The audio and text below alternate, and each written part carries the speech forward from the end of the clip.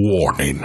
The following podcast contains two morons talking about sophisticated subject matter, like news and hoo-has.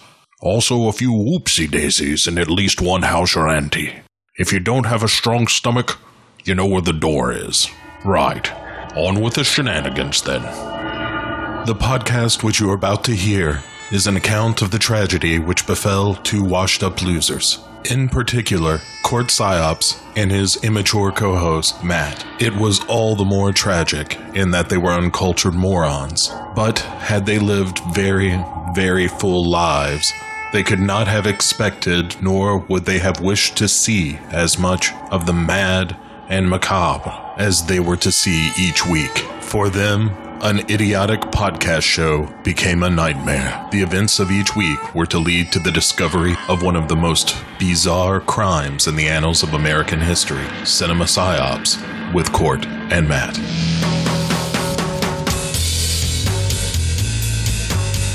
What is PSYOPs? PSYOPs, for psychological operations, is very simply the art of influencing how people feel and think, and ultimately how they behave and what they do. You don't have to defeat the enemy on the battlefield. It's better if you can convince the enemy to do what you want him to do without having to fight him. And that's really the intent behind PSYOPs, to convince people to do what you want them to do. So how does PSYOPs fit into what's happening now? The 2 points I'd like to make with you and the audience is that, first and foremost, PSYOPs save lives. The second thing I'd like to say, a lot of people have misconception about PSYOPs. They think it's something devious and brainwashing.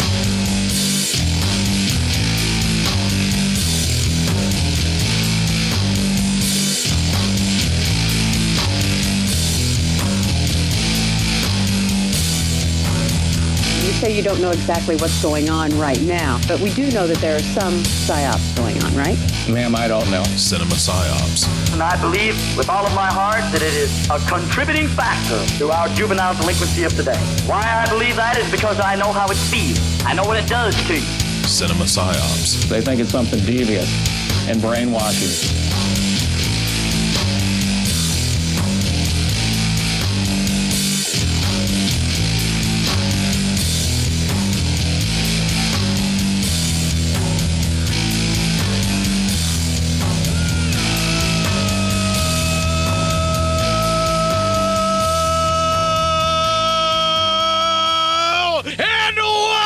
To the 295th consecutive week of Cinema Psyops. That is 295 weeks of mediocrity, stupidity, and general tomfoolery and jackassery. I'm your host, Court. Speaking of a tomfool jackass, I've got a co-host named Matt. Wow, mediocrity. That's high praise. We're, high praise. You must be in a good mood today. We're working hard at being right in the middle of the pack. Yeah, we're working real hard at just being in the middle.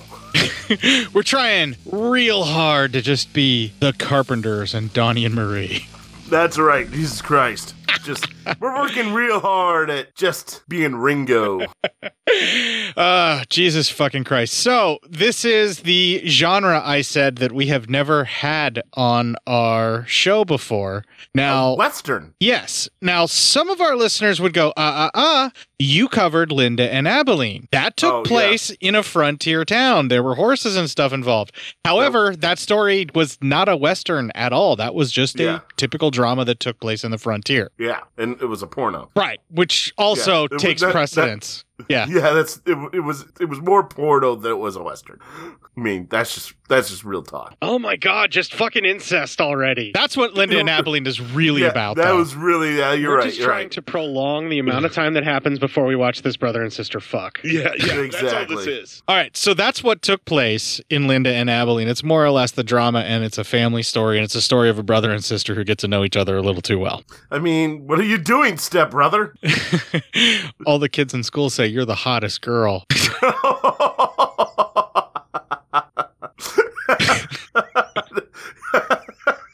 I feel real fucked up right now. We kind of just dimed ourselves out to the audience. If anybody else knows that what we're referencing there, they're like, oh shit, these two. Oh, these two are fucking gross. Anyway, back to it. So This is actually, as far as I'm concerned, the first pretty much Western, because it's primarily a Western. Yeah. And this is really interesting. This is sort of a Giallo-inspired type Western. I know it's murder mystery, and it's kind of doing a little bit more of a sort of an Agatha Christie murder mystery thing, because you got your special gun for hire, like it could be like Poirot or whoever that comes into town and is there to investigate these murders that are happening. And that's not giving anything away. That's like the fucking byline of the movie. Yeah, pretty much. Yeah. So, but it's kind of an interesting hodgepodge and, a bunch of different ideas thrown together.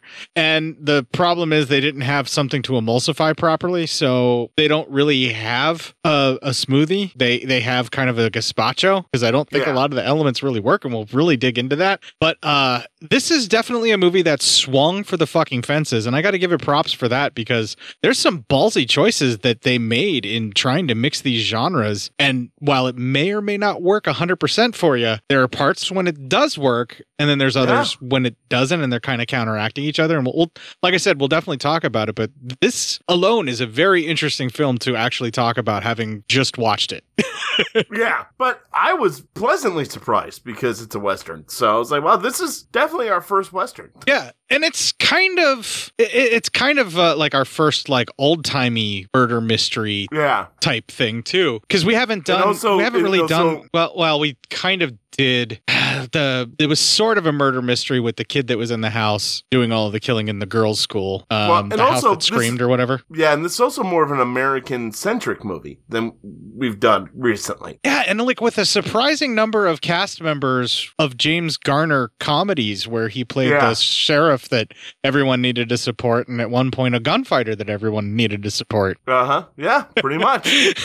I was like kind of surprised at how many people I recognized from those films specifically. There's at least 2 main cast members, and some of the background actors I think looked familiar for those kinds of things too, or at least some of the stunts were similar to support your local gunfighter and support your local sheriff. The only guy I really knew was the sheriff. yeah, because he's in a lot of stuff. You probably recognized him as the medic from the Cannonball Run movies, though. Yes, I mean that is true. Yes.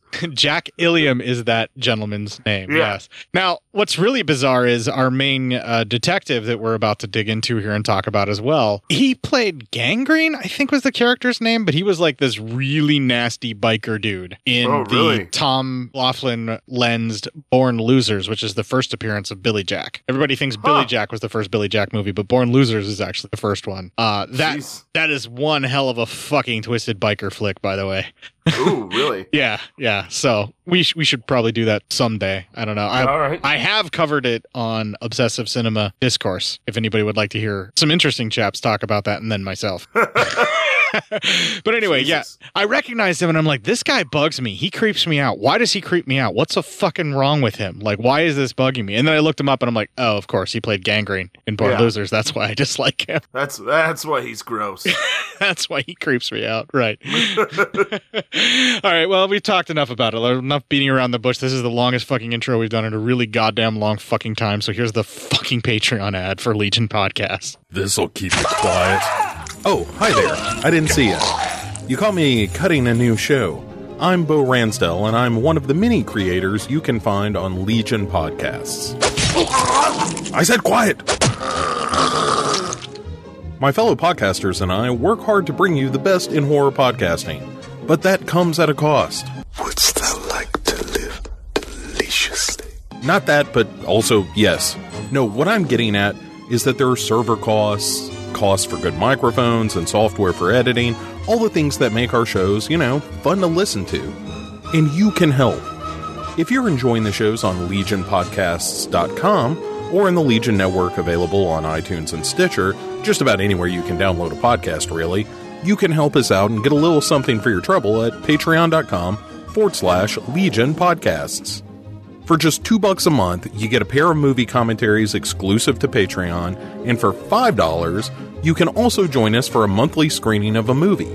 All of that available on patreon.com/Legion Podcasts. We appreciate it, and thank you for listening. Now, back to the cutting room.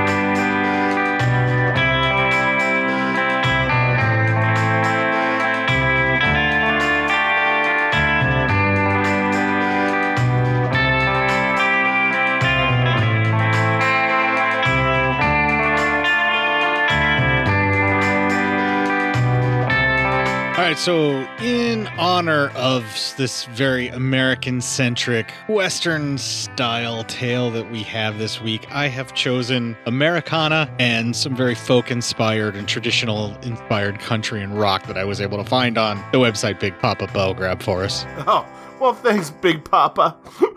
Yeah, so we got ourselves set up for that, but we do not have a trailer for this film this week, which was really surprising for me. But yeah, that is kind of weird that there wouldn't be a trailer. Yeah, I guess one does not exist. There was not one out there. So whenever you're ready, just let's get going. All right, well, it's the Knife for the Ladies. It's the first 20 minutes. We start off in a small western town, frontier town.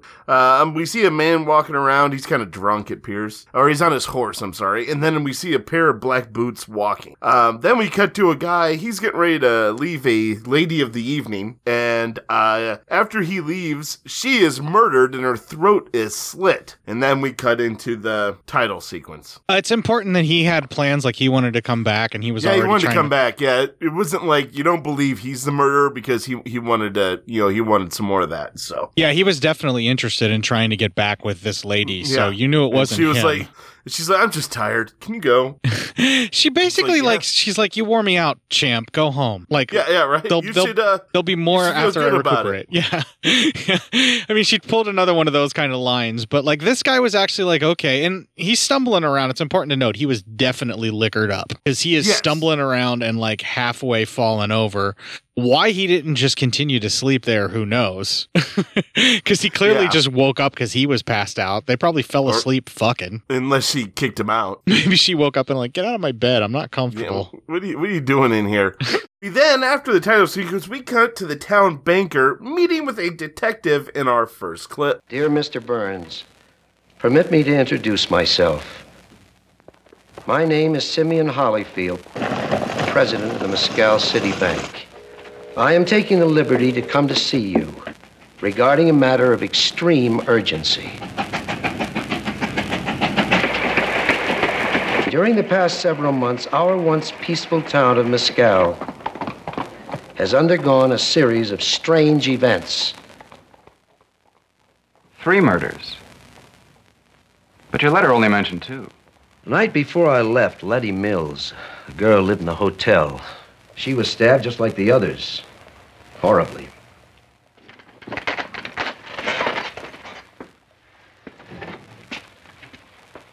Mr. Hollyfield, how does your bank figure into all this? 2 years ago, we were one of the major copper centers in the Arizona Territory. But the mine played out, and now we're a small town getting smaller. Banks need people to stay in business. Do you want me to solve the murders or save your town? You asked me a question, I answered as best I could. Obviously, I've wasted your time, Mr. Burns. And mine. I simply meant that I can only help you solve the murders.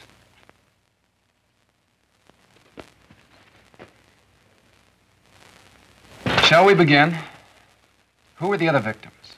A few months ago, Travis Mescal, his family founded the town, was savagely knifed to death. 3 weeks later, a young girl from the saloon was killed in the same way. How much authority would I have? All you need. I have the town council's permission. And my fee? Well, I've stated the town's financial position. But Travis's mother has posted a $500 reward, and we'll take care of your expenses. The fee will be commensurate with your effort. And further, I personally will give you a letter of recommendation when you leave. Mr. Hollyfield, it's poor pay, but a rich challenge. I'll be there by week's end.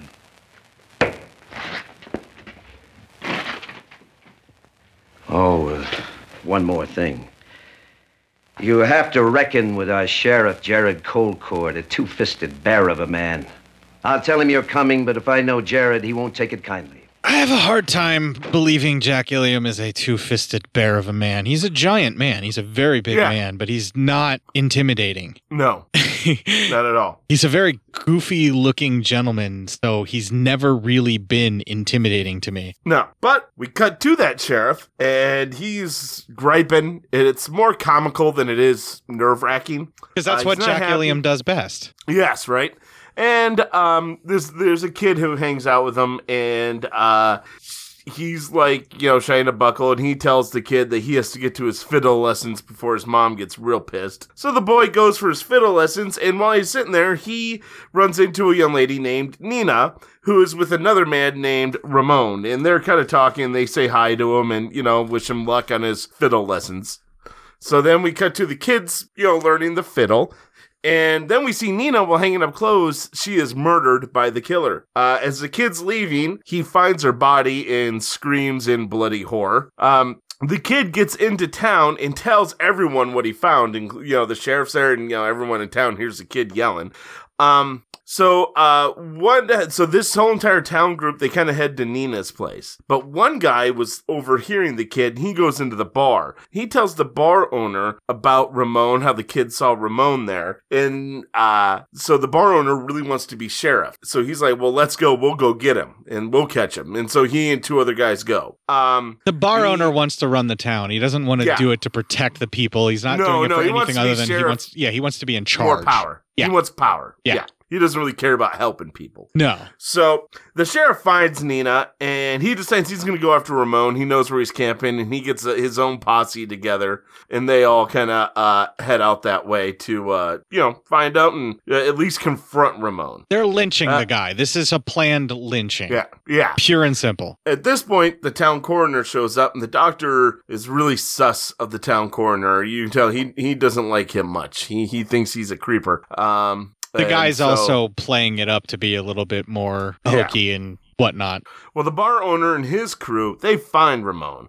And they go, why don't you get on your horse, come to town? They're like, we're not going to lynch you here. They're not going to try to kill him. They want to arrest him, get him to town. And as he's going, he tries to run away, and one of the guys ropes him and drags him away. So probably not a good ending for Ramon.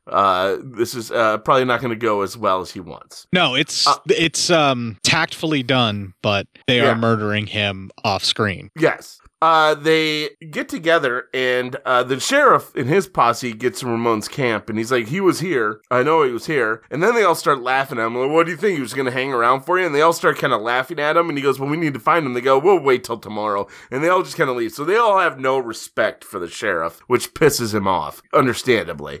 They all leave, and that's actually the end of our first 20 minutes of the movie. All right. So we were kind of hinting at it, we were talking about it, but I decided it was best to hold it for this point when we're in the review, when we gone through the first 20 minutes. By this point, everything involved with the sheriff feels like it's trying to be that same kind of wacky comedy that Jack Gilliam was in with James Garner in Support Your Local Sheriff and Support Your Local Gunfighter. And if I'm not mistaken, I think it's the guy who is supposed to be the owner of the bar is like the big redheaded dude, right? Yeah, he's a redheaded dude. Yeah, but he's pretty big, and he's built like he's stacked, and he's a pretty big dude. I don't think he's built. He's an older man. Okay, he looks weakling. That's why he has two guys to help him out. It must be one of his guys then. But there's one of the guys that's involved with the bar is the really big redheaded dude. He actually was in Support Your Local Sheriff and Support Your Local Gunfighter. He was one of the Danby brothers in Sheriff that were trying to kill James Garner. So both of these guys automatically are more comedic actors, and specifically in like this Western format, that's what you would hire them for, is like your comic relief. And they're both kind of still doing that, not as much, more Jack Gilliam than anything. But pretty much all the stuff involved with the people in the town, specifically vying for the sheriff's attention, does it not feel like it's played off as like a TV pilot or an old school TV show of this era? Yeah, it feels like that. I think Dean Martin's going to just show up at least once and crack a joke. Right. That's what it feels like. Right. Like a lot of the stuff is kind of tongue in cheek, and the sheriff's overreacting, and Jack Gilliam's playing it really broad, and it feels like they are going for comedy. Yeah, it really does. No, you're exactly right. But then they mix in this serious, like Jack the Ripper inspired, like quite obvious set of murders with the prostitute here. Yeah. The prostitutes that are being murdered here. Like, and it's brutal murder. I mean, these are real murders in there. Yeah, they're brutal. Right. And they are well, they're not real, but like in this world, this is really happening. Yes. Yeah. So you have this goofy, weird Western that's it's kind of corny and feels like a TV pilot. And then the same characters are hunting down, talking about, and in the same scenes with, coming up later on, some very serious procedural investigative work trying to find a serial killer. Yeah. And like the two tones do not meet well at all. And it's very jarring to jump back and forth like what's happening. But there's a couple of times when Jack Gilliam's goofiness actually works for the type of murder mystery that they're doing, that he's being forced into. And like those scenes we're about to get into in the next 20 minutes, but like at the start of the film, it's really fucking jarring. And I know you said this, Court, what did you get me into? Yeah. What did you get me into over here? What are we doing? What is about to happen? What's going on? What is happening? I felt the same way. I'm like, oh, Court, what did your Blu-ray blind buying tendency get you into now? It's another fine mess you've gotten us into. Right. I was like, slasher in the Old West. How weird can it get? Well, we're about to find out. We're about to find out. Oh, we start the next 20 minutes. The new detective's heading into town, and he finds Ramon hanging from a tree. He has a guy cut down Ramon's body, and they bring it into the town, and that is our next clip. It's him, Jared. They brought him on the stage. Brought who in on the stage? Ramon! Mr. Burns, Mr. Holyfield, glad to see you here. What's going on here, Burns? Found him hanging from a tree outside of town. Driver told me it was Verde Canyon.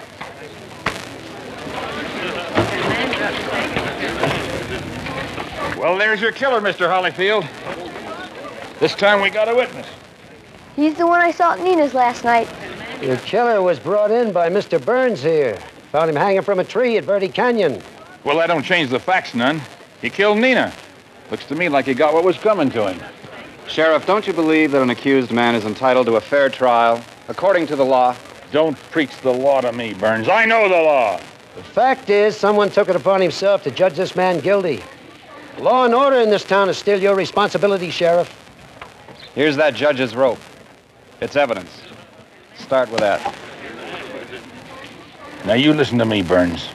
I'm the sheriff in this town, and I've been getting along fine without your advice. I'll find out who killed Ramon. In the meantime, we got the killer we've been looking for.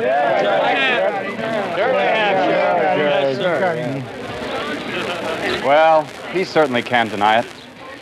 Amos, you take Mr. Burns' bags, give him the best room there is. I suggest you settle down in the room and get started. I'll join you in a few minutes. A little later, Mr. Holyfield.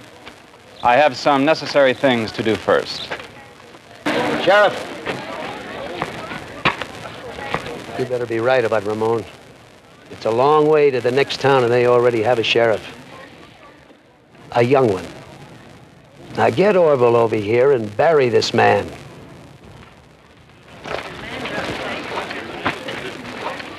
That's telling him, Jared. Everybody go home and mind your own business. All of you. Go on. Again, Jack Gilliam playing it super broad, but he's also trying to play politic, and it's really dark. They're basically using a hanged man as a political pawn to throw weight around in the town. Even the sheriff's doing it, and he's trying to get in on it, where he's trying to play the crowd, where he's like, well, you know, as far as the people are concerned, they found their murderer, and that sounds good to me. We got him. Yeah. You know, we're all done here. But what we don't know is there's another reason why the sheriff believes this as well, and we'll find out soon enough why. Yeah. I don't want to spoil it because it hasn't happened in the movie yet. But like the sheriff at this point has someone that he trusted that basically has said, yeah, that's the guy. Yeah. And that's why he's so cocksure and headstrong about this. And we'll find that out later. But it basically right now what it feels like is the sheriff's saying, yeah, that's the right man. Everybody be happy. No more murders. You know, we can open the beaches again. The shark's dead. The shark's dead. Everyone, our town centennial can go on as planned. Yeah, we can keep the regatta going. Those breakdancing kids finally saved the goddamn rec center. The hooker's legs are open again, which is way more important than a regatta. Yeah. So the detective then Burns goes to speak to the town coroner. And he really flatly asks the town coroner if he believes Ramon could be the killer. And the town coroner is pretty much like, I don't think so. I mean, he says it in a more creepier fashion than that. But in the end, the gist you get is that he doesn't believe Ramon could be the killer. Yeah. There is some really interesting, like, autopsy things that they've got going on with this town coroner guy that they do. which is way more murder mystery because you always have to have those gross out, like examining the body to get evidence moments in a murder mystery. He's not just town coroner either. He's the barber and a tailor. Yeah, which is pretty common that they would have someone that could do all of those things, or at least the tailor and the coroner were usually the same. Yeah. I mean, they're measuring somebody either way.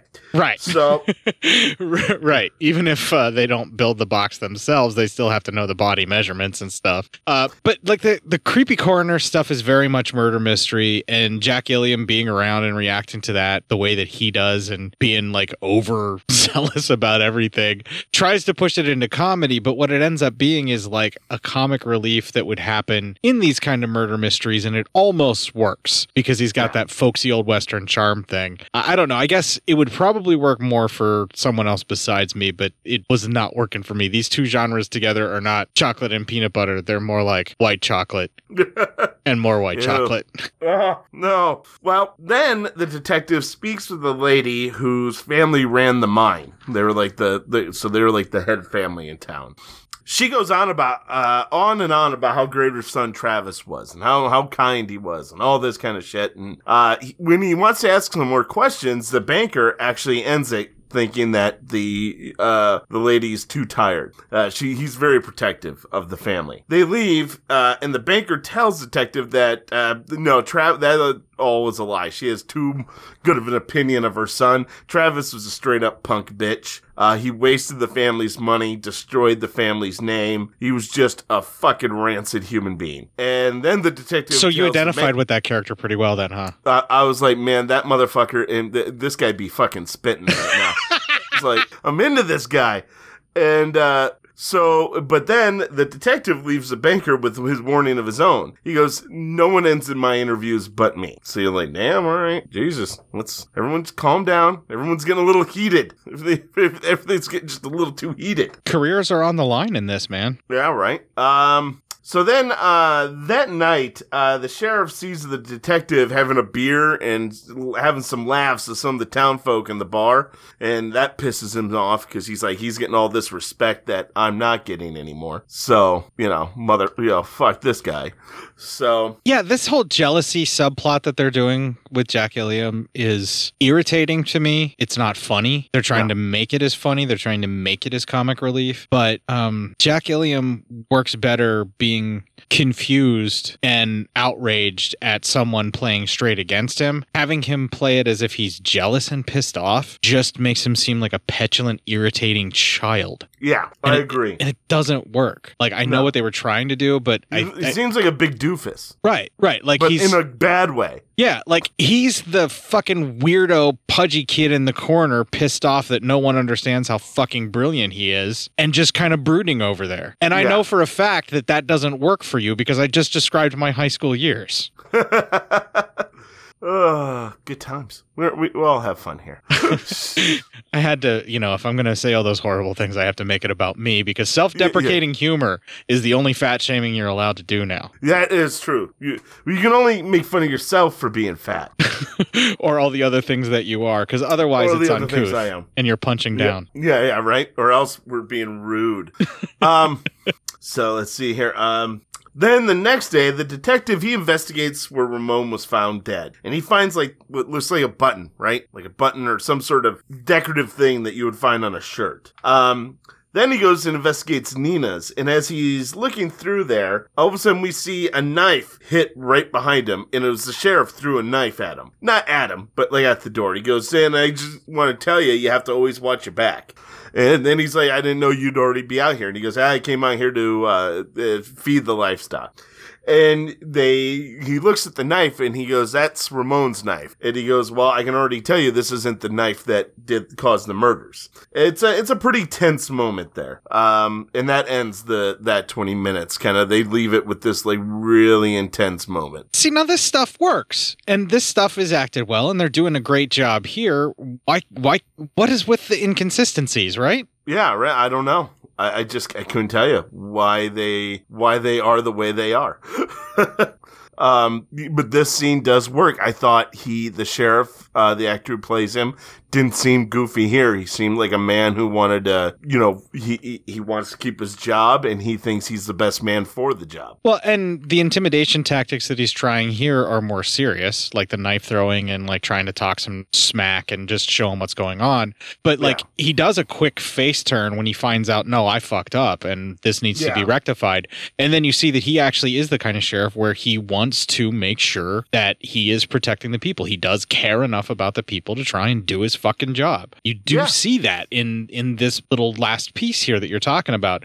And that's where it gets really tense, because you're like, oh shit, now let's get a serious investigation. But they never keep this tone. They keep bouncing around with it, and it's weird. Yeah, very weird, in fact. It's very difficult to try to get into it with it constantly going back and forth like this. Yeah, Jeffrey from the Doom Show would fucking love this movie because it dares you to try and finish it. It really does. Like it's like, it really does. Like it's accosting you, like constantly changing its tone and like making sure that it has no interest in keeping an even keel for you in any way, shape, or form that you can glom a story from. It just goes, here's your fucking comedy. No, wait, here's your murder mystery. Here's your murder mystery comedy western. Here's this. It's like just throwing the components at you like it's a fucking shotgun blast at your face that says fuck off. Yeah, right? Like, good luck enjoying this, you bitch.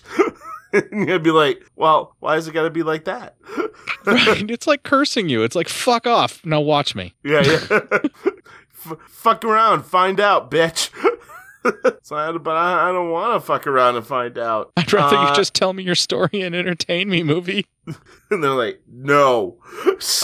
Okay. So the next 20 minutes starts with the detective talking with the boy's mom, who kind of is our prize witness here. And he wants to talk to the boy, but she won't allow it. She's like, you're calling my son a liar. And he goes, I'm not doing that at all. And she's like, well, too bad you're not going to talk to him. So he's like, fuck. Okay. Then the boy, he finds the sheriff late at night, and he tries to wake him up because he has something to tell him. And the sheriff sort of has a freak out because he's kind of half into it, half out of it, shoves the kid. So the kid kind of gets scared and he runs. And he then finds the detective and tells him that he thinks he did something wrong and that he needs to speak to him. So that cuts from there. And then we cut to Barnes. He tells the sheriff exactly what the boy told him, that he was wrong. He didn't actually see the murder at all. All that kind of stuff. And then the sheriff has enough and they have a fist fight. And they beat the living shit out of each other. And when they're laying there, the sheriff goes, well, the sheriff gives Barnes some respect. He was like, yeah, you're more of a man than I thought you were. And then the sheriff's niece shows up and the sheriff introduces him, then he leaves, and the niece tells Barnes that he's a good sheriff and a good man. It's just things have gotten hard in the town. So then Barnes goes outside, and he and the sheriff kind of have a real good heart-to-heart. They hash it all out, and they decide they're going to work together to find this murderer. So there at least is one part of the story arc that's done.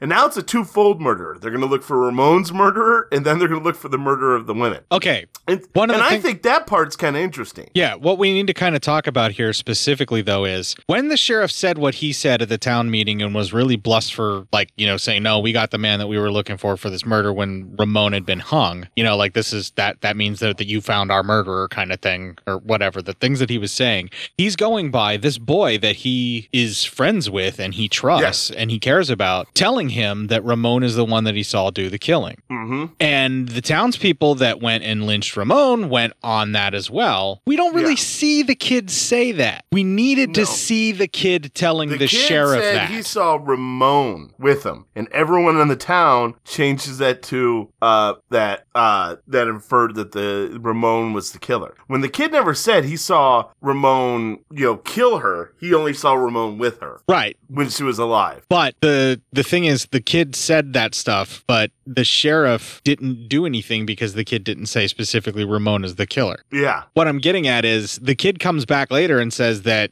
he only found the body. He didn't actually see the murder. And everybody, including the sheriff, for some reason in this movie, believed that at the point. Because he gets upset when he finds out that the kid didn't tell him the truth. Like, he's genuinely hurt.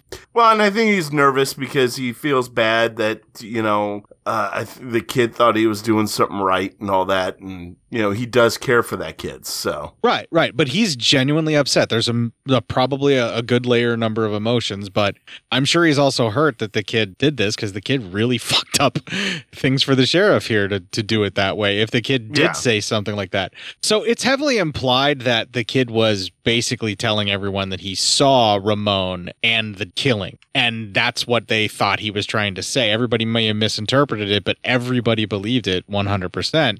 And the sheriff was going to go out hunting for him, but the other people just went and did it because the sheriff was trying to focus in on investigating the murder aspect of it and looking at the scene. And for the Old West, there's a strange amount of forensics going on with sheriffs and things looking at murders. And by the way, the sheriff didn't want to hang Ramon. And I will give credit. Not even the bar owner wanted to hang Ramon. They all wanted to bring him into jail and bring him before a judge. We're going to find out here in a little bit how things went kind of awry with that. Let's just move into it then. We cut to the guys who killed Ramon. They all start to argue with one another. The guy who actually did it. And it seems like Ramon didn't die for being hung. I think when they were dragging him, the rope got around Ramon's neck instead of his chest, and it snapped his neck. So then they made it look like they hung him. And he's kind of really depressed about it because he was like, I can't believe, why did I, he didn't want to do that. And then one of the other guys goes, and his name's Verge, is the bar owner. One of the other guys like, well, Verge, it's kind of your fault. If you weren't so headstrong about wanting to be sheriff, we wouldn't even have gone after Ramon. And one of Verge's ladies there, probably like the head madam in the bar, she was like, yeah, that's kind of true. You have been really wanting to be sheriff. Why would you want to be sheriff? And that leads to him slapping her around, saying, don't question what I want to do. And then we cut to the sheriff and the boy. They actually have a good heart-to-heart where the sheriff says he's not mad at him for not telling him sooner. And then, sheriff also, he's like, you're not scared of me, are you? Because of what happened when you tried to wake me up. And the boy said, no, they kind of have a heart-to-heart where everything gets figured out. Yeah, the sheriff probably drank himself to sleep and is a mean drunk. And that's why he was sleeping in the cell. And the kid went to go wake him up and saw how mean of a drunk he can be. Yeah. At least the sheriff didn't backhand the kid. No, yeah, right? No shit. He just was like, hey, you scamp, get out of here.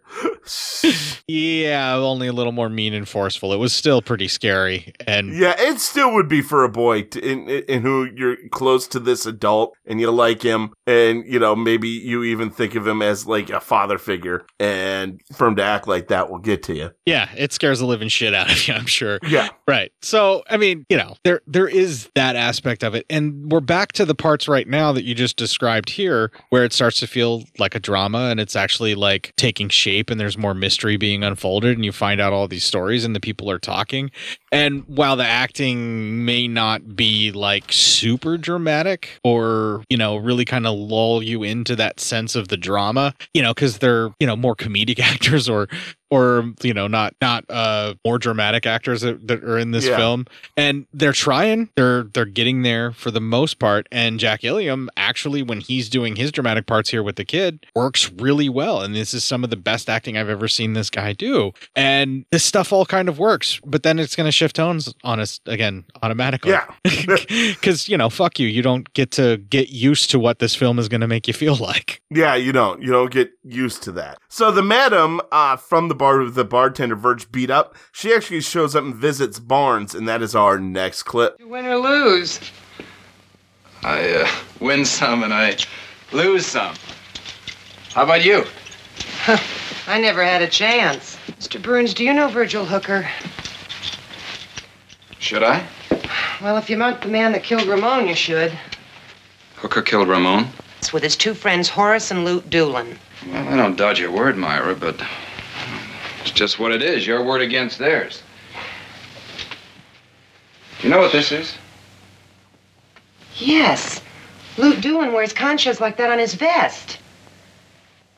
This could be what we need. Don't leave this room under any circumstances. You'll be safe here. So did the hooker end up in witness protection with them? Is that what was going on with that don't leave that room at the end of the clip? I can't remember. Well, it was pretty much like he doesn't want her to leave so that Verge can't find her and beat the crap out of her some more. Yeah, so witness protection, more or less. Yeah. So, So then Barnes and the sheriff, they decide they're going to watch the group, and they're watching them. And then Barnes sends the kid to the bar, and he gives one of the guys a little package. And he opens up the package, and it's the button from his own missing vest.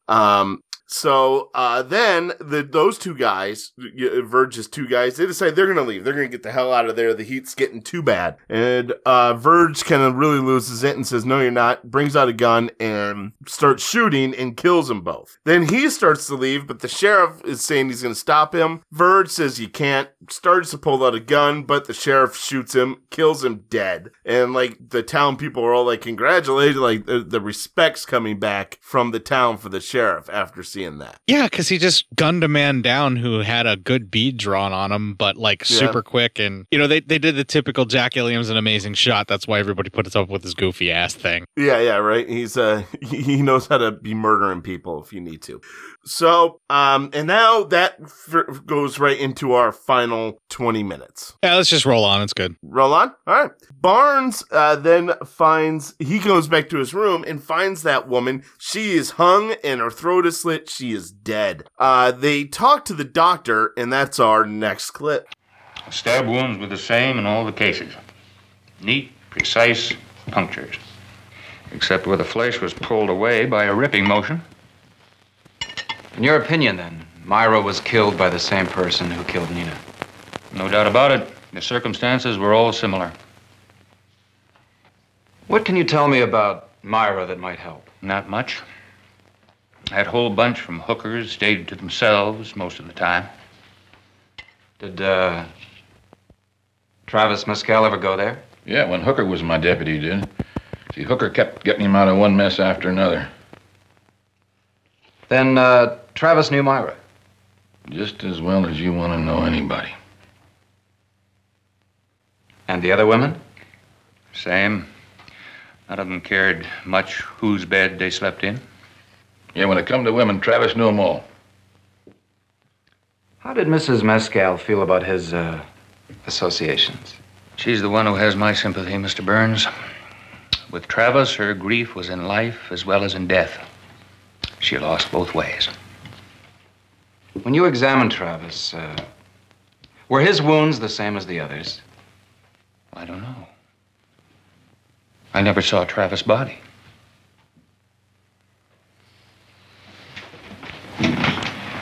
Of course I saw Travis. How do you suppose I buried him? Neither Dr. Fairchild nor the sheriff saw the body. Isn't that unusual, Mr. Ainsley? Perhaps. I was the first summoned to the house. When I arrived, Mrs. Mescal was in a state of total despair. She insisted that I handle all of the arrangements personally and privately. You must have a very special relationship with Mrs. Mescal. And why not? Does it seem so odd that I should attract a woman of her standing? Not odd. Unexpected. I was under the impression that you had no particular sentiment for anyone in this town. Yet I sense a deep attachment to Mrs. Mescal. Mrs. Mescal is a gentle lady. She understands me. I understand her. As good friends should. Elizabeth. Mrs. Mescal and I have a great deal in common. We all need someone. Then you broke the law because of your allegiance to Mrs. Mescal. Application of the law was always subverted where the name Mescal is concerned. I'd always considered you a highly principled man. Travis was horribly mutilated. His mother wanted him to be remembered as he was in life, not in death. I simply granted her that wish.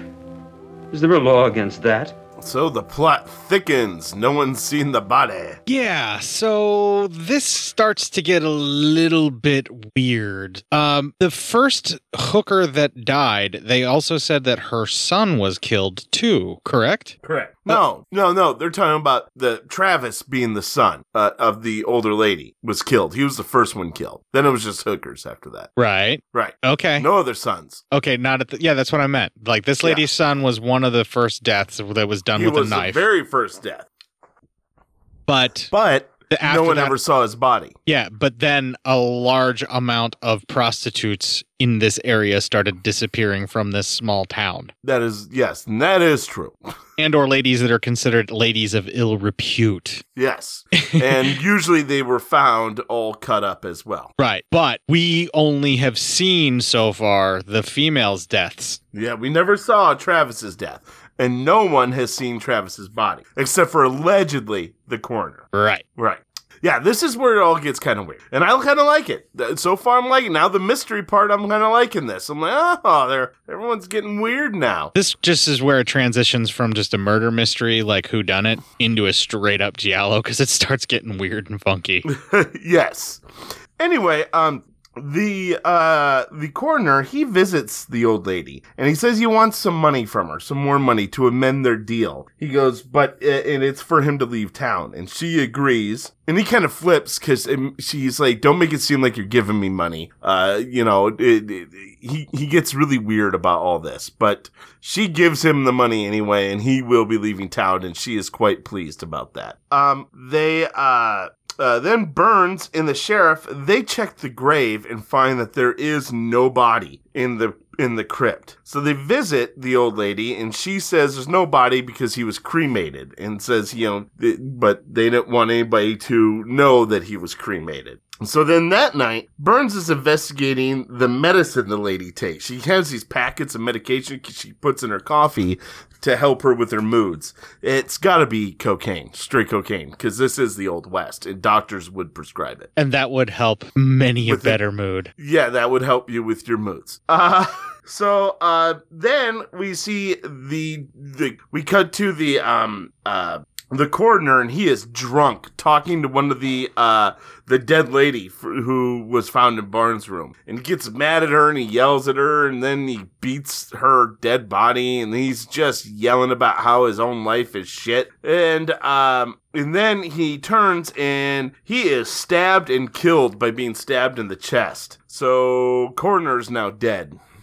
So fuck off, I guess. Yeah, someone is silencing the coroner and trying to cover their tracks, even though he's already testified. Yep. Well, then Barnes and the doctor, they finish up some investigating in our final clip. Doctor, when did Mrs. Mescal first start taking this? A few months. I can give you the exact date if you like. Later. Tell me when she received her last supply. 1 week ago, to the day. That supply is nearly gone. Well, that's impossible. I gave her enough to last a month. Are you sure? When I arrived here 4 days ago, her medication box was full. Now it's practically empty. Mr. Burns, suppose she just put some in another container.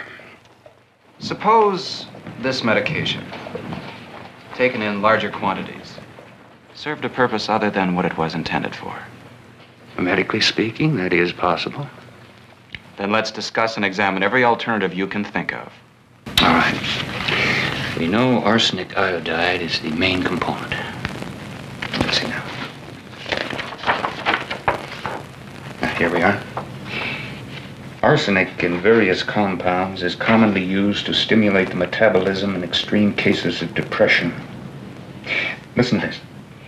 Recent experiments with arsenic have proved that when used in substantial dosage, it is beneficial in the treatment of severe anemia and various skin diseases, especially syphilis. Syphilis. Dun, dun, dun. Dun, dun, dun. Syphilis. How dare they? Okay, so... Scandalous. So we're moving now into the giallo territory even more, and they're starting to bring up syphilis and an old woman. Ew. Thanks, movie. Yeah. You looking to get down, or what are we doing here? I didn't know you guys like to party like that. To quote Paul's Boutique, I think it is the album that's on. If I'd known it was that kind of party, I'd have stuck my dick in the mashed potatoes. I also think that's from the show Waiting. It's the kind of party I want to stick my dick in the mashed potatoes. Good times. So, Barnes updates the sheriff about what's happening. The sheriff's niece, we cut to, is playing piano for the old lady. Well, the old lady says she has something nice to show her, and they go upstairs, and it's this nice blue drape. She's like, oh, it's beautiful. And she goes, oh, but that's what I want to show you. And she pulls the drape, and there's a cage with her syphilis, crazed, deranged son in it.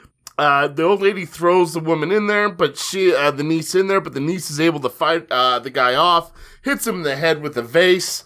She runs away. The old lady goes chasing, grabs the knife. The niece falls kind of down the stairs, and as the mom starts closing in, deranged chlamydia son grabs her. Syphilis. Or what did I say? Chlamydia. Chlamydia? Oh, yeah, syphilis. The crazed syphilis son grabs her.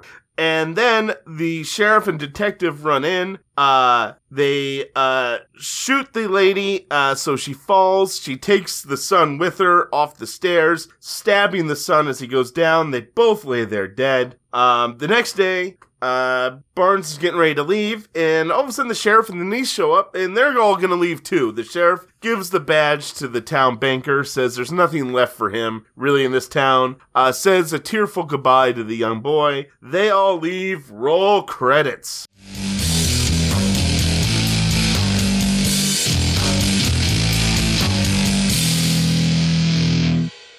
So though two of them now becoming friends, going off together, and actually being a really good investigative team together, does that not feel as though this should have been a pilot for a TV show? That they were traveling Old West detectives solving crimes. Pretty much. It seems like that, with the niece who is slowly but surely becoming sweet on the other detective guy, and he's kind of okay with it because he likes the man now. Because they had a knockdown, drag-out, slobber-knocker fight.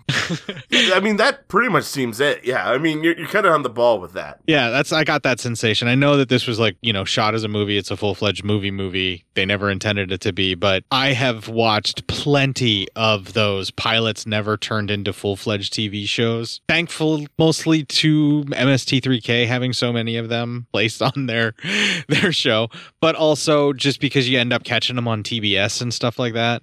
They still play them sometimes and all of that. And this is definitely one of those wanted to be or felt like it was going to be a pilot to a TV show for not necessarily a murder mystery every week, but it would work that if they travel and specialize in, bizarre murders. I could have totally seen how that would have been popular in the 70s and it could have probably worked. Yeah. You know what I mean? But then they just go ultra dark and ultra weird, and they really try to hammer home that this is Jack the Ripper in the Old West. They even bring in that whole pissed off that you got syphilis from hookers and that's why you're murdering them kind of thing for Jack the Ripper. That's why you're crazy. Right. You got syphilis brain. Right. And then to have the son be caged and kept like an animal, because he started showing the signs, and that's really what drove her to go kill. Yeah. But she just said, initially you think she killed the prostitute. And I thought for sure that the stuff without all that stuff showing up on the son's face, I thought for sure that what we saw was the prostitute that gave the son the syphilis and the son leaving and then her being murdered once it was discovered. Oh, yeah. Yeah, I don't think so. No, that beginning part, that was just some other guy. Just some random dude that may or may not have gotten syphilis before being murdered. The woman the Old was murdered. West. They all got syphilis. Yeah. What's the line? One of my favorite lines from Bram Stoker's Dracula that Coppola did that Sir Anthony Hopkins delivers. I believe it's syphilization and civilization have worked together in hand, in fact. That sounds like something that should be true. Yeah. Something along those lines where, civilization has progressed as much as civilization has. No shit, man. Yeah. Your whole thieving, whoring generation. Well, that's like a nonstop cycle. Every generation is thieving and whoring. Yes.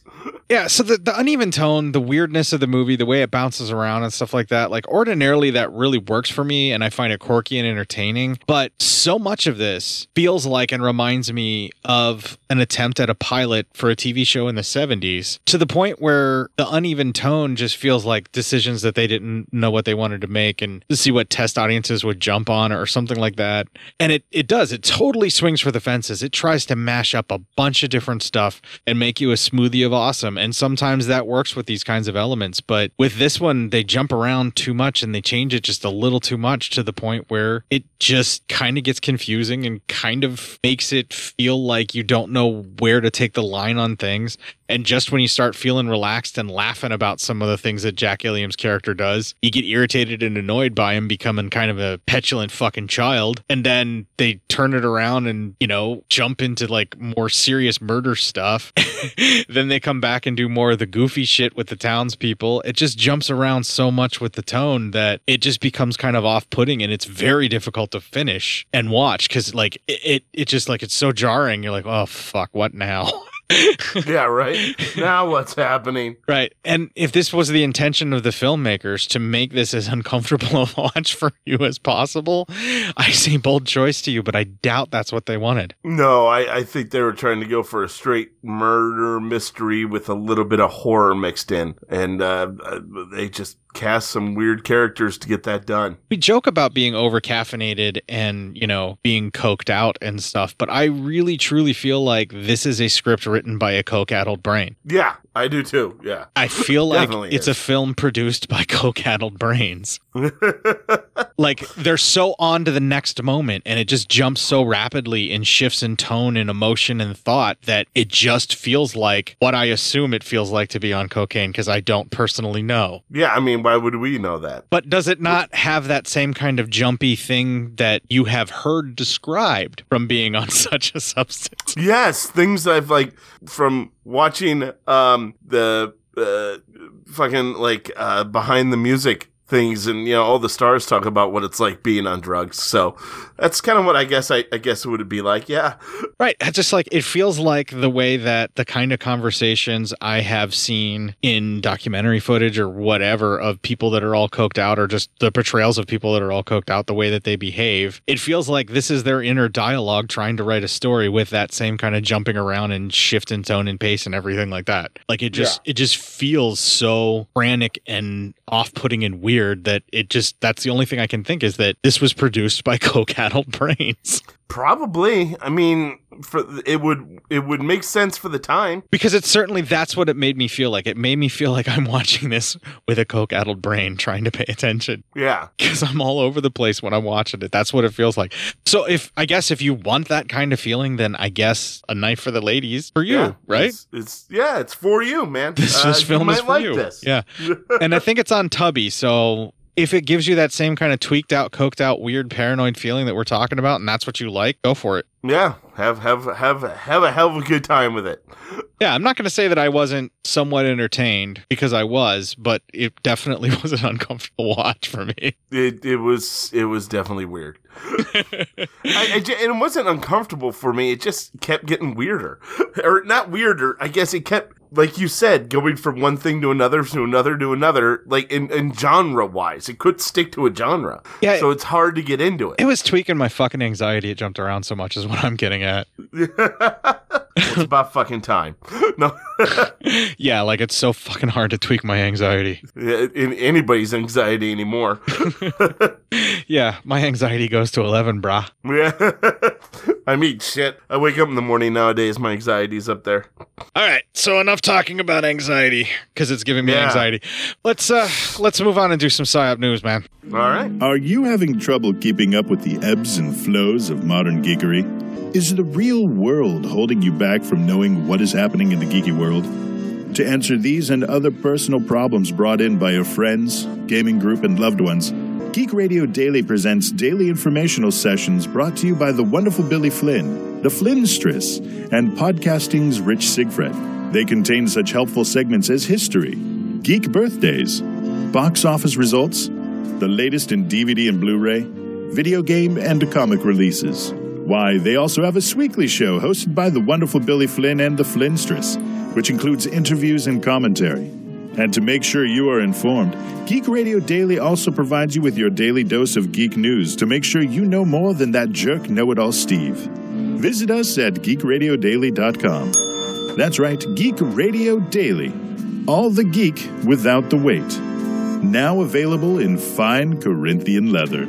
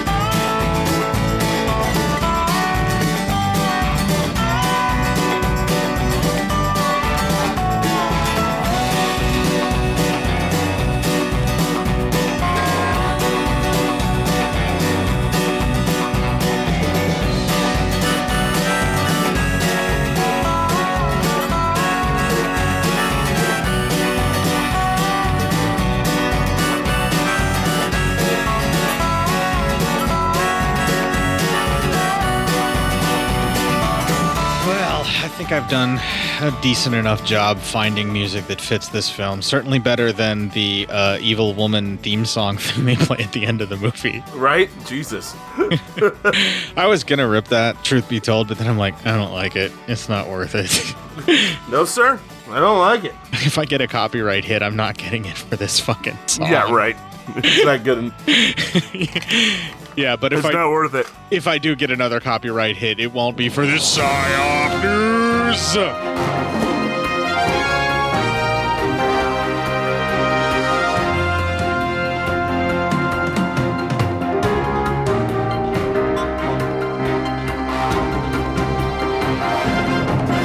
From our man in the field, Robert. You were going to say it last week, but I wasn't trusting you, so now I have to trust you and hope that you're not going to politicize us again. I don't think it's the same thing. Upper Peninsula man awakens to intruder holding gun to head, demanding his cats. Oh, you fucking prick. Pretty good people. Pretty good people. You motherfucker. Really? Huntington County, Michigan.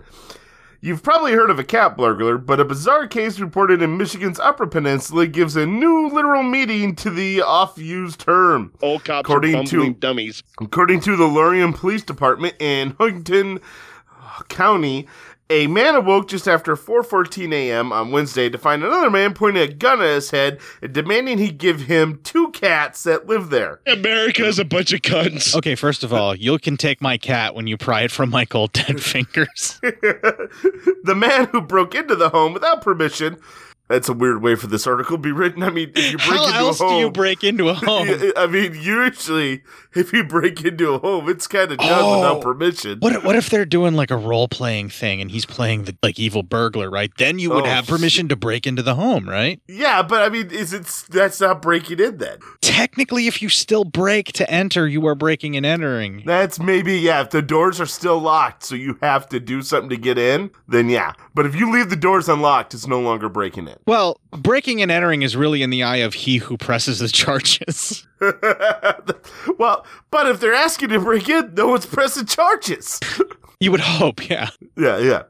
Well, anyway, back to the story. Yeah, the man who broke into the home without permission took one of the cats before leaving, according to police. Police believe the suspect knew the homeowner prior to the home invasion. Well, why else would you be stealing the cats, right? Right? Yeah, you would think that'd be the case. Necrophilia could be overlooked. No, it probably shouldn't be. So he was located by police a short time later, according to a news release. And the gun was seized during the arrest, and he was booked at the Huntington County Jail on charges of home invasion and felonious assault.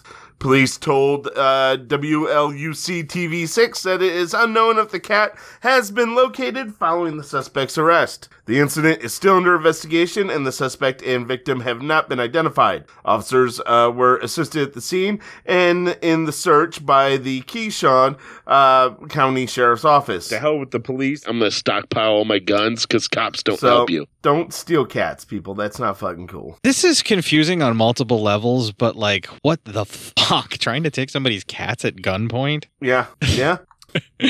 That's fucked up, man. Well, yes, it is. Just stealing somebody's pet in general. Yeah. Don't be stealing pets, man. I don't know why. That's fucking taking me the wrong way. Yeah, you're taking a fucking family member. It's not like it just showed up on your fucking doorstep. You were forcibly removing this thing from its home at gunpoint. Yeah, exactly. Yep. It's catnapping. Exactly. That's fucked up. It's fucking bullshit. All right, give me another story because it's fucking depressing and we're really, really not that far along in an episode right now. We are not. Holy fuck. Well, this was not a long movie. Let's look at it that way, too. No, and just talking about it again tweaked my anxiety. Yeah. All right, this is also from Robert. Our man in the field, man. Yeah. Man arrested after driving man to Lincoln Hospital in bucket of stolen front end loader, police say. Is this local news? This is their own backyard. So it's local news. Cool. Yeah. All right, a 32-year-old who drove his friend to a Lincoln hospital in the bucket of a front end loader Friday night was arrested for DUI and felony theft after blocking the ambulance bay with the stolen machinery, police say. Officer Aaron Spikler said Jordan Evans had taken the $75,000 front end loader from 6th and Plum Streets to Bryan West Campus and showed up at the hospital with a 40-year-old man in the bucket just before 11 p.m. on Friday. Evans was taking the man. Overlooked. I'm advocating corpse fucking here. Evans was taking the man to the hospital because he was injured, she said. Police saw a bottle of alcohol in the vehicle and believed Evans was intoxicated. You have to be intoxicated to do this. This is like Traces of Death fucked a porno. The owner, Taylor Excavating, said he didn't have permission to take the loader. They arrested Evans on suspicion of felony theft, fourth offense DUI, and driving during a 15-year license. Oh my God! Can't license pay a suspension. bill? I could probably fix that for a blowy. Wait, 15 year? 15 year. I mean, this was his fourth DUI. 15. Okay, I did hear you correctly. He was already on a 15 year. Who knows what it's going to be now? Lifetime? Yeah, because he was on a 3. Now this is his fourth DUI offense. And he steals heavy equipment to move a body. Yeah. Spikler said his blood alcohol content tested 0.184%, more than double the legal limit at the jail. Jesus fucking Christ. I'm telling you right now, man, that's some hardcore drinking. I mean, that's like you're lucky you're not dead. You're preserving yourself in alcohol for your fucking Undertaker levels of drinking. Holy shit. That's ridiculous. That guy is marinating at this point. No, at this point he's pickling. Yeah, no, that's actually very true as well. It all depends on what he's drinking. Whatever it is, it's not brine. Yeah, right. Can you just drink some beef juice or something? Intake something other than alcohol for one moment, sir. It will help you. Anyway, that's it. Jesus Christ. I don't know what else you want to do. Fuck it. It'll be a really short fucking episode. That's all I've got, man. We got two. Yeah, I mean, don't got a lot else, man. Yeah, we did news stories. We did 2 news stories and fucking a short ass movie. Yeah, and I padded the front of the episode. I did the best that I could for this. Yeah, I think we knew this was going to be a short one. Oh, it's not the length of your episode. It's how you record it, Matt. I don't believe you. Fuck it. Ending it. Ending it.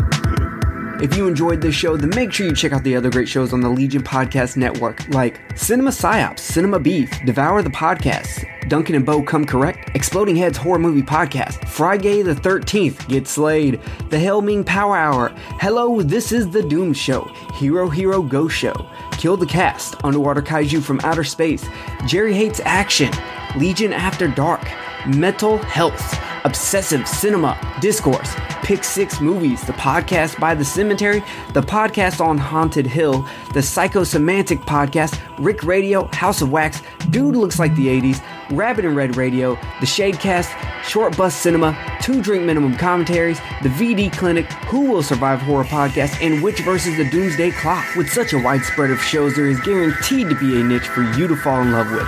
Horror, politics, movies, books, sex, music, commentaries, health, video games, kaiju, action, news, comedy, and opinions that would most likely get you killed in some parts of the world.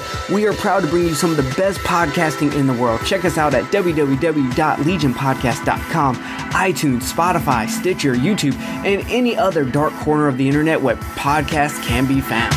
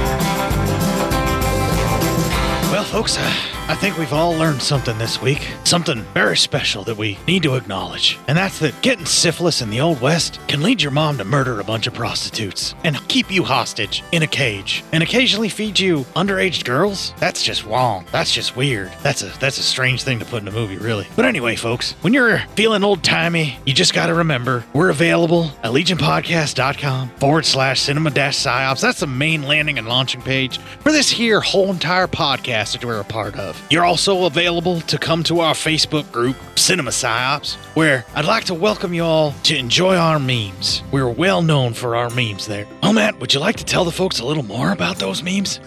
We repurpose them, and they are only the highest quality of memes, by the way.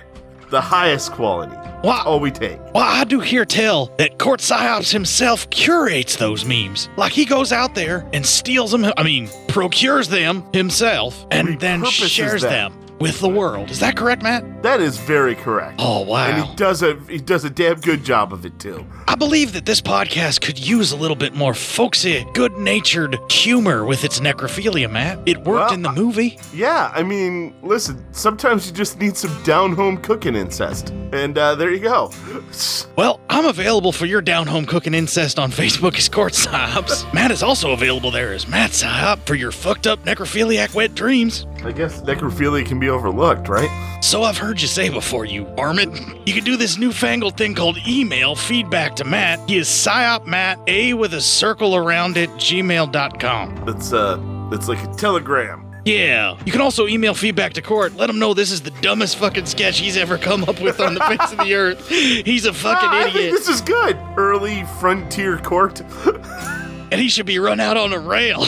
He's available at cinemapsyops @gmail.com. You can also twit a couple of tweets to a couple of twats on that porn bot filled utopia known as Twitter. These aren't even words. Twitter is a word. It's just it's different now. Like what the hell is a freaking underscore? That you guys would have @court_psyops. Listen, if you're not gonna do it right, just get off the fuck. Jeez, I'm there. Okay, yeah, get the fucking. I'm just saying, varmint. That's kind of a made up word that you guys had. So I'm just saying. @court_psyop. He is available there as @psyopmatt. There's also the Instagram there that I run like I do this show. Extremely bad. God damn. Just chill out, man. It's a repository for all of our memes available there for you at Instagram. Well, if you made it all the way through this shit show of a fucking show, possibly the worst episode in the 294 previous episodes that are available for you there at the Legion Podcast site. That's saying something. Yeah, that's a challenge. I challenge you all to go back through every episode we've ever done and find one worse than this one. Well done, man. Pump up those numbers. Well, while you're out there pumping up our numbers, don't forget to pump up the iron and kick the fuck out of this weekend. Make it your bitch.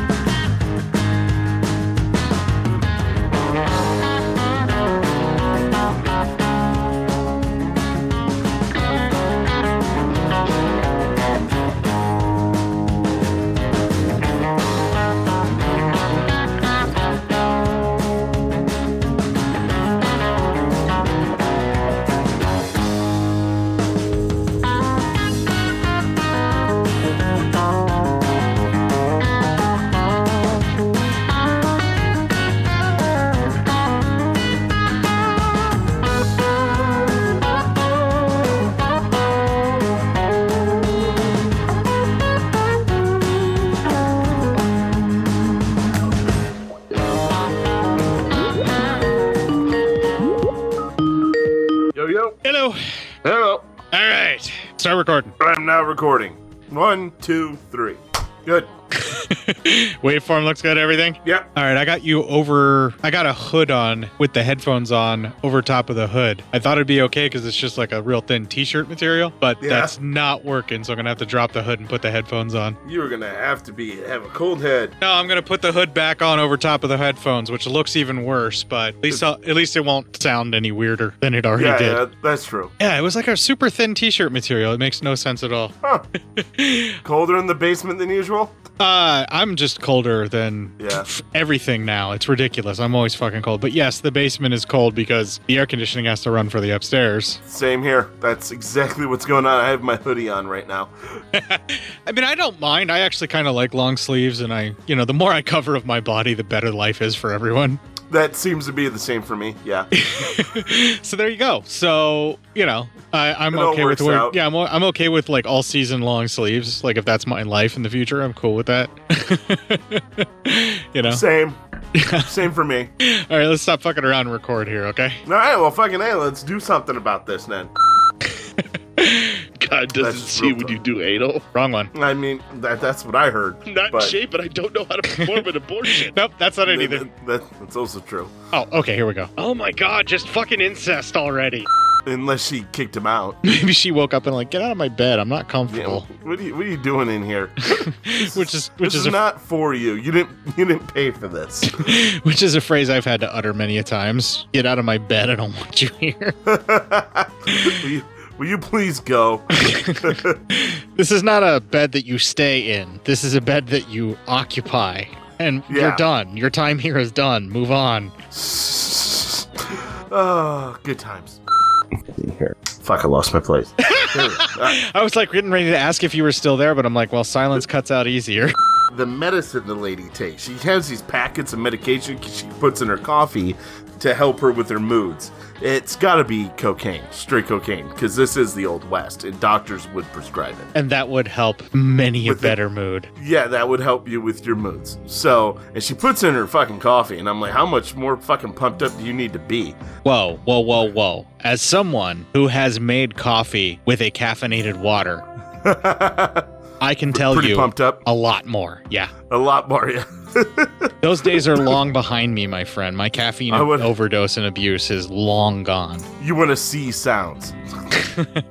I will tell you this much. I have had enough caffeine in my system at one point in time that I started seeing, like out of the corner of my eyes, my vision started to get blurry and wavy and multiple colors started happening. Yeah, that's usually not good. Yeah, I think I was toxic at that point with the caffeine. But yes, I have gone that far in my precocious youth. Ah, you're so precocious. I was at the time. Now if I have more than like X amount of caffeine in a day, I'm not sleeping that night. So yeah, right. I have to be careful. Then you gotta offset it by taking melatonin. Yes, melatonin. Yeah, that's exactly what you're taking. Right, let's move on. Shut up. This would have been so weird if you hadn't made it weird. Story of my life, man. Yeah, right. They finish up some investigating in our final clip. I got 2 left. Did I play one and not delete it? Play the one that's... Stab wounds were the same in all the cases. Yeah, you didn't delete that one. Okay. Is this local news? This is our own backyard. So it's local news. Cool. Yeah. Give me one second here. Sorry, everything went crazy. In other local news, having recreational and or medical marijuana in Nebraska will kill your children. Yes, of course, but let's not get into that. After blocking the ambulance bay with the stolen machinery, police say. Hang on, I gotta dime myself out for something. I'm giving you shit for being political, and you have downtime to read your fucking story, and then I fucking pull that bullshit. Yeah, you really did. I was like, what the fuck? Yeah, I gotta call myself on that, because that's fucking horseshit, Court. Fuck off. You're like, don't get so political, Matt. I'm like, all right. Then you have to go, weed's gonna kill your kids. God fucking damn it, I hate our fucking governor. Okay, we're gonna move it all to outtakes. Sorry, go ahead. To come to our Facebook group, Cinema Psyops, where I'd like to welcome you all to enjoy our memes. We're well known for our memes there. Are you with me? We repurpose those memes. Okay, you're right with me. I'm just waiting for you to take a fucking breath. I don't know where you're getting this. I was making it up as I go along. I know, I'm like, God damn, I'm waiting to get myself in there, but you just kept fucking going. Sorry about that. No, you're fine. I'm just like, well, man, I'm here. Well, I'm available for your down-home cooking incest on Facebook as Court Psyops. How did I do that and not break character? I have no idea. Matt is also available for your fucked up necrophilia. God damn it. Okay. So I've heard you say before, you varmint. You varmint. I'm losing the plot. Okay. Frontier Court sounds an awful lot like Court trying to do Bruce Springsteen as well. I've never done Bruce Springsteen, actually. Well, you just did, actually. I'm just telling you.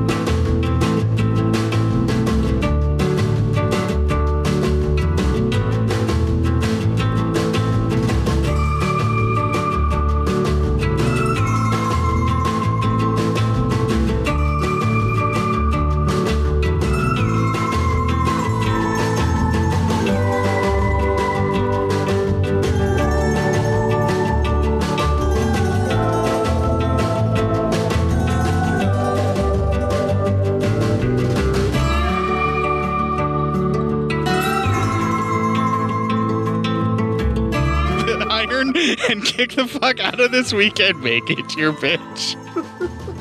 Pump up the iron? What am I? Pump up the iron? I don't know. What is that? I'm so fucking punch drunk. Oh, fucking A. Me too. Jet. Oh, man. Good times. Are you still recording? Not anymore.